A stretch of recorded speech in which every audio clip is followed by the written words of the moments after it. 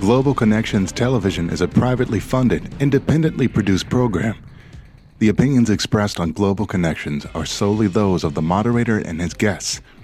We invite you to go to the website at www.globalconnectionstelevision.com to view previous shows. If you are involved with a PBS or community access television station or an educational institution that has an intra-campus television hookup, or perhaps a podcast, or just a computer and would like to share the programs, please feel free to do so. Global Connections is provided at no cost to help people in the U.S. and worldwide better understand how international issues impact our lives. Welcome to today's Global Connections program. I'm Bill Miller. Today we're going to take a look at food supplies and the distribution system and the threats that are facing those two systems. My guest today is an expert on this topic. Mr. Philip Lembury is Chief Executive of a leading international farm animal welfare organization called Compassion in World Farming, as well as being a visiting professor at the University of Winchester.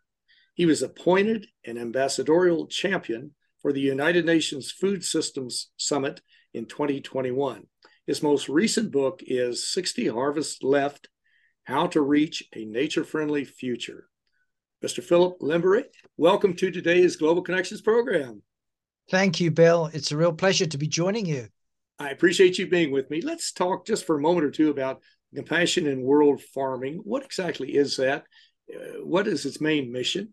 So Compassion in World Farming is an international farm animal welfare environmental organization. Its mission is to reduce animal suffering and create a better food system by moving away from industrial animal agriculture, factory farming, which is not only the biggest cause of animal cruelty on the planet, but also is a major driver of declines in wildlife and nature, as well as integral to the climate emergency that we're now facing. Mm-hmm. And if our viewers would like more information on this very interesting organization, they can go to www.ciwf.org and learn much more about the topics we'll be discussing today. Now, in your book, 60 Harvests Left, you were talking about the food industry and some of the really major threats that it poses to the production, the distribution, consumption of food supplies around the world. What are some of these threats? Well, a big part of the problem, Bill, is that in the last 60, 70 years, we moved away from a system where farmed animals were part of mixed rotational farms, where they were integral to soil health, where they were integral to looking after biodiversity and a natural thriving ecosystem. Those animals have been taken off of the land and they've been put inside into factory farms in cages and crates and confinement, where hens are kept in cages so small they can't stretch their wings, where pigs, mother pigs, are kept in crates for weeks or months at a time, unable to turn around, and where cattle, instead of grazing grass, are kept in feedlots where they're fed grain. All of this pays a heavy toll, not just on animal welfare, creating immense suffering to those animals, but it also creates an unhealthy system which has to be propped up using antibiotics, and it undermines the soil that we all depend on. Do you see that there's more of a concern for this today? I haven't done a scientific study on it or read that many about it, but it seems that there are so many groups that are more concerned about the humane treatment of animals, such as PETA or other groups like that, many of the United Nations agencies. But do you see that there's more concern and more legislation to try to rectify those problems? Well, concern is definitely growing. Compassion in World Farming was founded way back in the 1960s. It was founded by a dairy farmer who became concerned at the rise in this industrial form of agriculture, this factory farming. He saw it happening in America. He saw it come to Britain and Europe, and he wanted to stop its proliferation. Now, there are many voices that are weighing in, and not before time, I have to to say, because factory farming is one of the major problems at the center of the food system that needs to be addressed if we are to have a sustainable food system. And what I mean by that, frankly, Bill, is that we need reform if we're going to leave a livable future as a legacy for our children. That is absolutely correct. We have to do this, and there are many ways to do it. What would you recommend to national leaders, to provincial, state leaders, the industry itself, as to help improve this situation? Do we need laws, regulations? What do we need?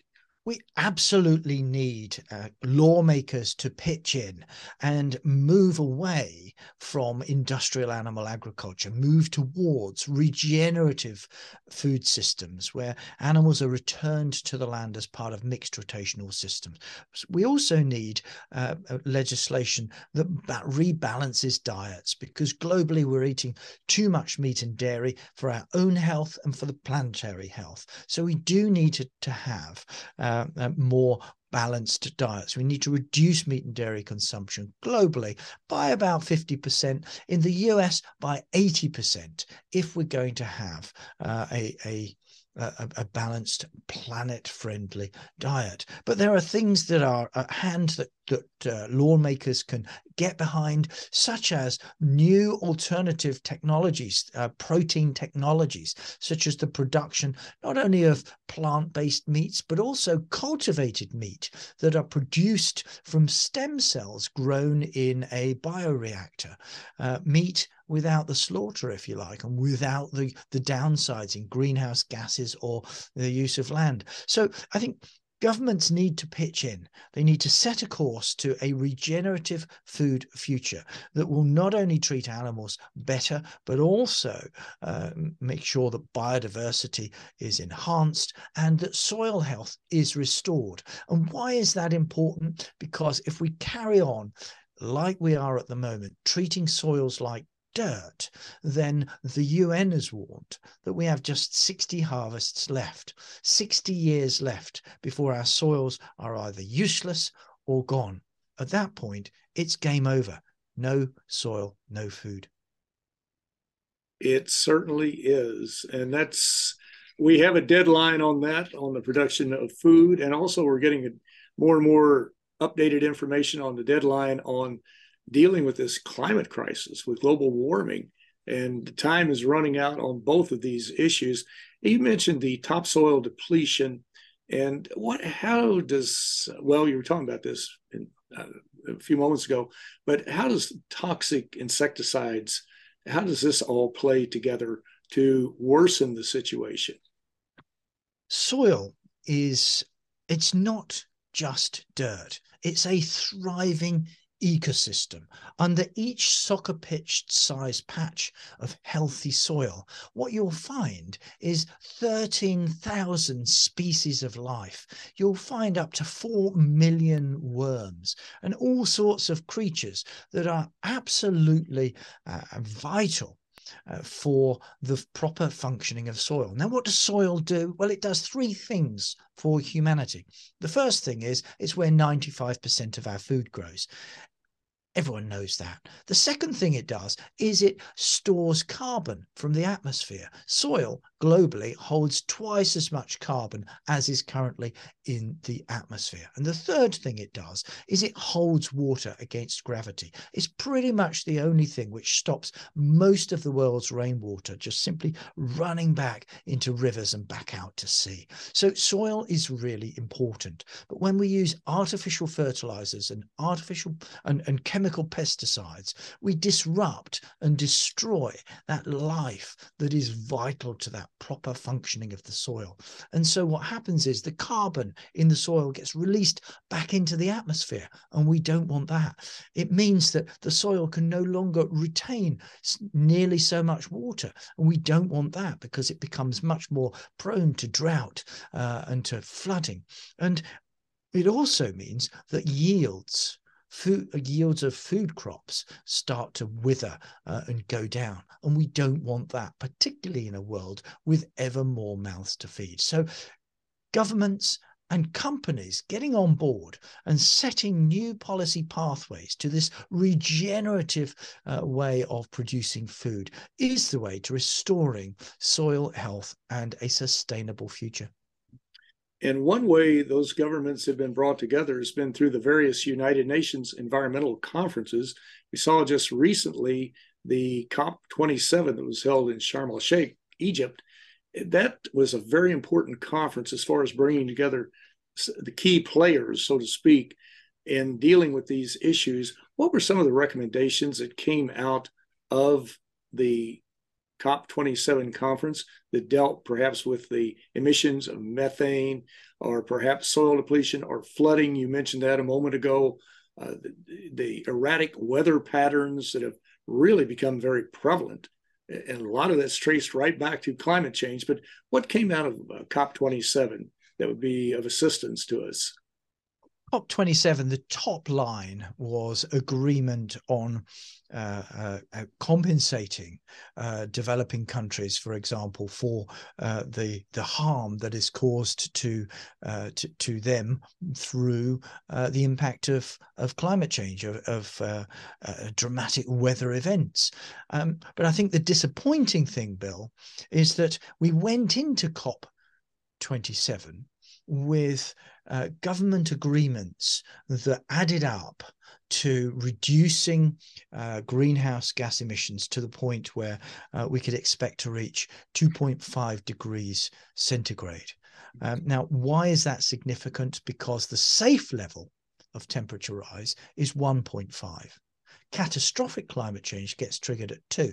So going into COP27, they brought it down from more than 3 degrees the year before when meeting in Glasgow.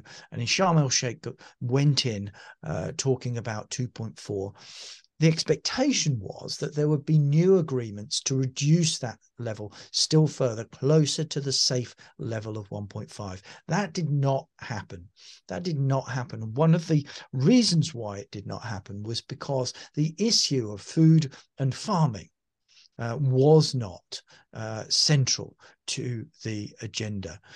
It's getting there. It's starting to be discussed in fringe meetings and in the sidelines, but it's not central, which is a huge mistake, given that more than a third of greenhouse gas emissions globally come from the food sector. They certainly do, and they're making a remarkable negative impact on the world as a whole. Well, you're watching Global Connections Television, which is a privately funded, independently produced program. The opinions expressed on Global Connections are solely those of the moderator and his guests. We'd invite our viewers to go to our website at www.globalconnectionstelevision.com to view previous programs. Also, if you're involved with a PBS or a community access television station, or perhaps an educational institution that has an intra-campus television hookup, or you just have a podcast, or just a computer and you like our shows, please feel free to share them.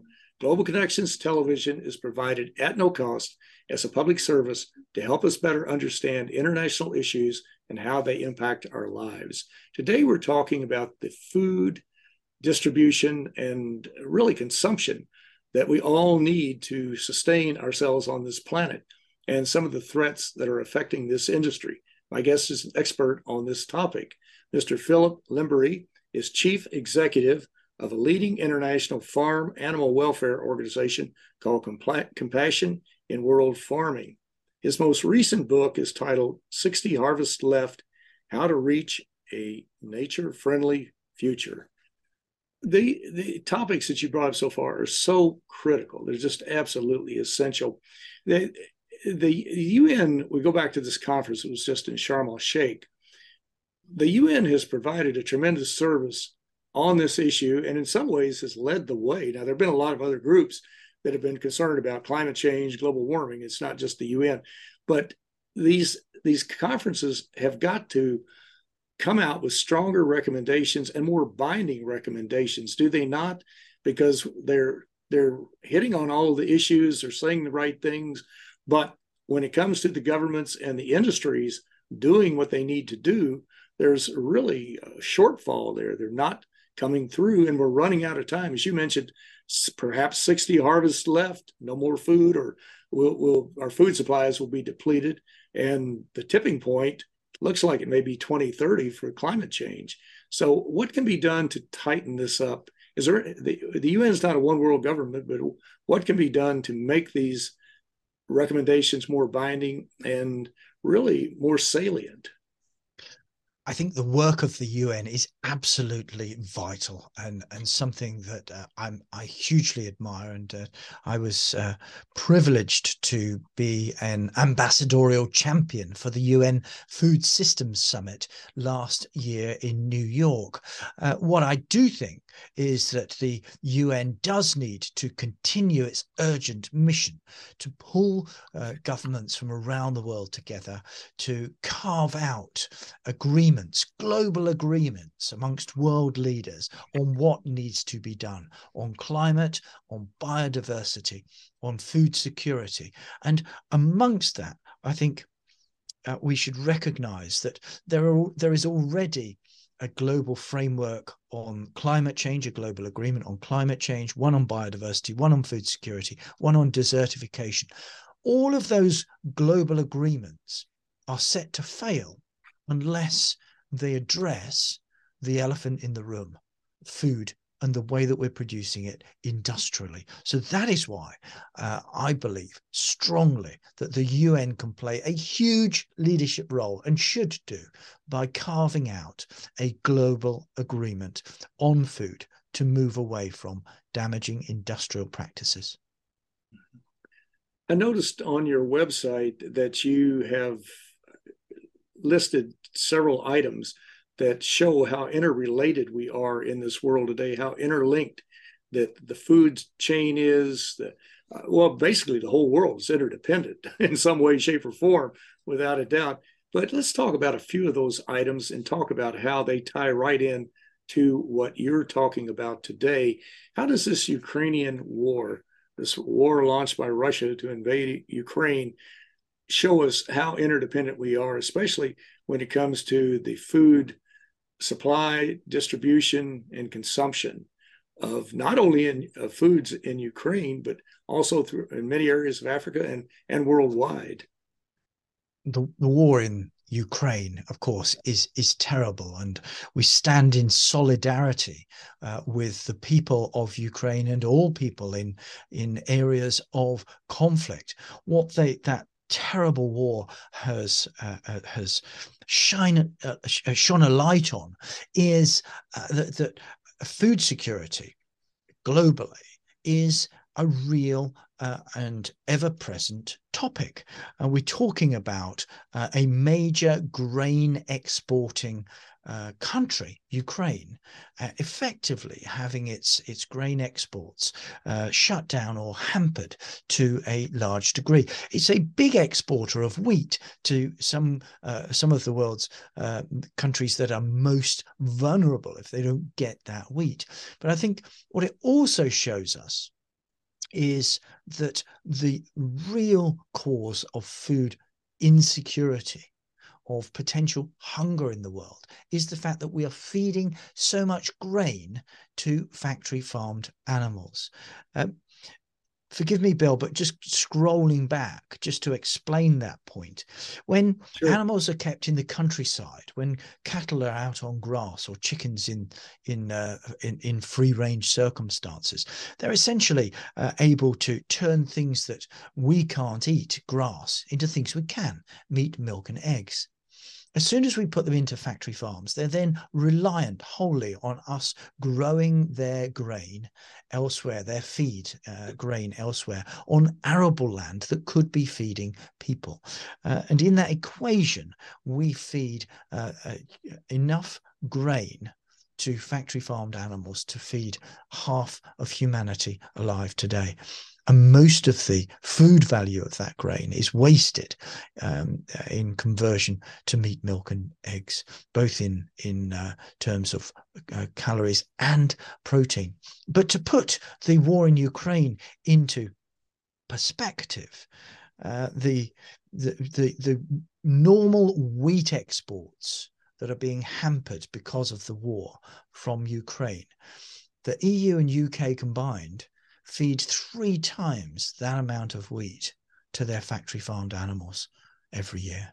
3 times the amount. So that is a big reason why food supplies are tightening, because we're feeding 4 billion people's worth of food globally to factory farmed animals. That's got to stop.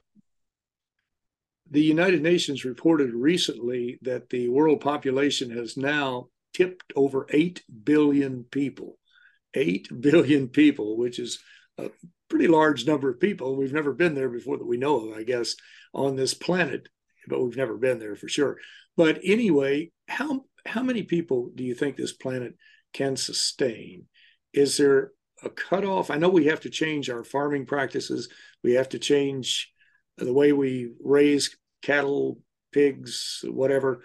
But is there some number, some magic number, or do we need to think about reducing the population? Well, the answer to the question, Bill, is it depends how you feed everyone. If you feed increasing numbers of people using factory farming, which is the course that we're on at the moment, and people eating more and more meat and dairy from factory farms, then by 2040, we will have a future where there is 1 billion more people, so 9 billion people, and 1/3 less soil in which to grow that food. Now, that's not a very welcoming prospect, particularly when at the same time, by 2040, we will have triggered catastrophic climate change, and nature, humanity's life support system, could be all but gone. So we've got 18 years to turn it around. And so it's not so much how many people in the world, but for how long are we going to let this destructive way of feeding people continue? And that is why I'm calling for a UN global agreement on food to move away from factory farming, to move to this regenerative way of producing food where farmed animals are restored to the land in ways which create a better environment and healthier food for everyone. That is certainly the way we need to be moving. One very disjointing statistic, or it's not really a statistic, but a statement, was the World Bank recently said that if we stay on our current trajectory, that there will be a lack of grain and fertilizer that could cause mass hunger and famine. How does that play into all of this? What will cause that? Well, by continuing to pour 4 billion people's worth of grain into factory farmed animals, who then waste the majority of it, that means that there's much less available for people. If you add in food waste that we put into the bin, you add those two components together, the factory farmed animal feed and the waste that goes into our bins, more than half the world's food is wasted. Bill, at the moment, we produce enough food to feed 17 billion people, if you're looking for a statistic. Now, I'm not saying that 17 billion people is a good idea on the planet. That would be wholly unsustainable.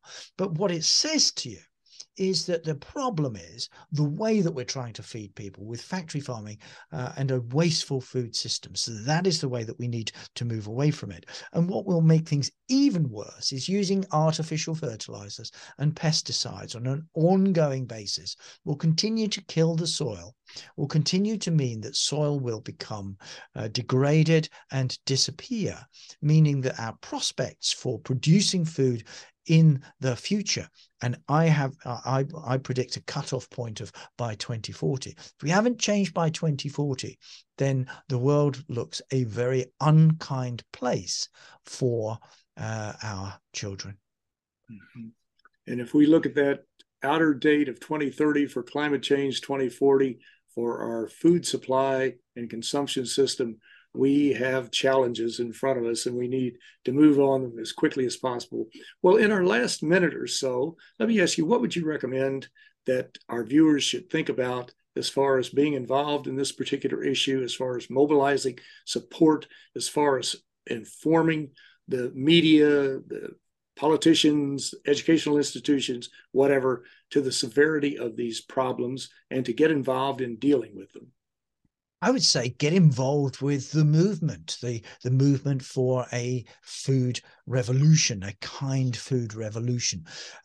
Sign up to CIWF.org and we will send you ways to get involved, ways to bring these issues to the attention of national and global leaders, as well as corporations and the finance sector. What I would also say is that as individuals, we all have the power of choice on our plate. We can choose 3 times a day to eat more plants, less and better meat and dairy, making sure that any that we do have comes from non-factory farmed sources. So here we're talking about pasture-fed, free-range, organic, regenerative. That, in a nutshell, is my recipe for getting as many of us involved to save the planet, save the future for our children. Well, Mr. Philip Limbury, we all consume food everywhere, from the production to the distribution to the consumption of food. Nobody can avoid it. We all have a stake in this particular issue, and we need to be involved. But I want to thank you for a very interesting and a very informative program. Thank you, Bill. A real pleasure. Thank you so much. My pleasure. I'm Bill Miller. Thank you for joining us today on Global Connections Television.